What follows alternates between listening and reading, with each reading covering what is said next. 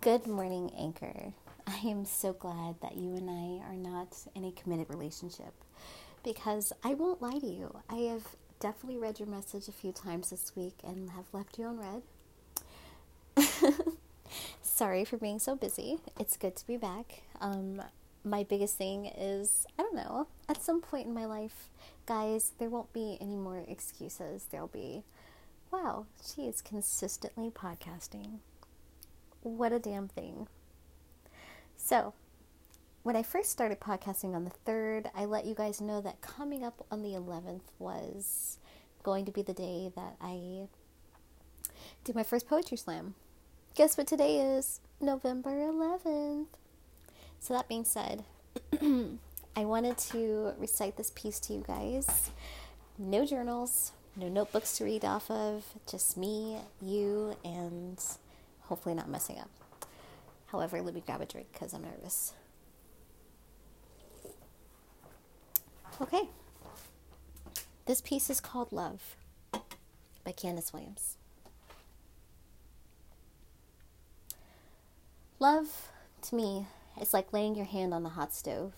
You know you should move, but your hand is stuck to the idea that if this pain is so real, it's gotta be love. Love is walking down the street, and suddenly the ground beneath their feet is gone. You're falling. You're falling for a girl you presumed to be your whole world, but her heart was never yours from the start. Love is laying all your eggs in a basket just to get laughed at. I remember telling a guy I waited my whole life to meet him, just to have to leave him. He would soon meet the woman that would be his wife. I guess I waited my whole life to listen to the moans from a woman who told me I didn't have to worry about. Love is rough, and I must have been outspoken when I said I liked it rough. I didn't mean put my heart on the chopping block. Love is 27, even though I'm mentally 11. That's childhood trauma for you, the most common in society, but still somehow the unnoticed few. Love has always had me on my back. So when you tell me you love me, how can I really believe that? Whew. Okay, so there goes my poem. I almost messed up there, but I didn't want to let you down because I let you down terribly in this relationship. But I'm going to do better, babe. I promise. I'm going to do better. I'm going to get on my work. I love podcasting. I love talking. I love getting to know people. But one thing about me in this relationship is if I'm not mentally okay, you're not going to be okay. I don't like to give you work that's BS. I don't like to come here and pretend that I've been having a great day when I really feel like not the best.